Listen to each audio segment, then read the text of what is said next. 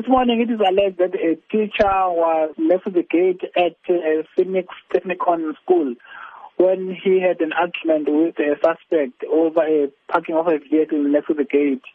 As a result, it is alleged that the suspect produced his firearm and shot on the air.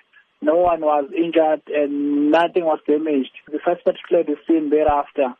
And the case of discharging of a firearm has been opened by the Phoenix Police for further investigation, and there's no arrest made at this stage. And is it known if this suspect is a parent with a child at the school? We are not sure as to whether he has got a child at the school.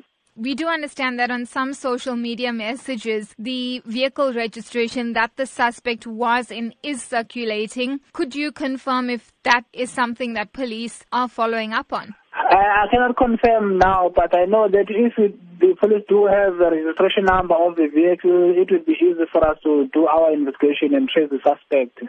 Now, how concerning is it that a firearm was discharged outside the school environment where there would be, of course, learners entering school in the morning? It is very much a concern to us, as if someone is shooting randomly, the bullet might injure or might cause some damages to other property or might injure someone who is walking by in the area, especially the children.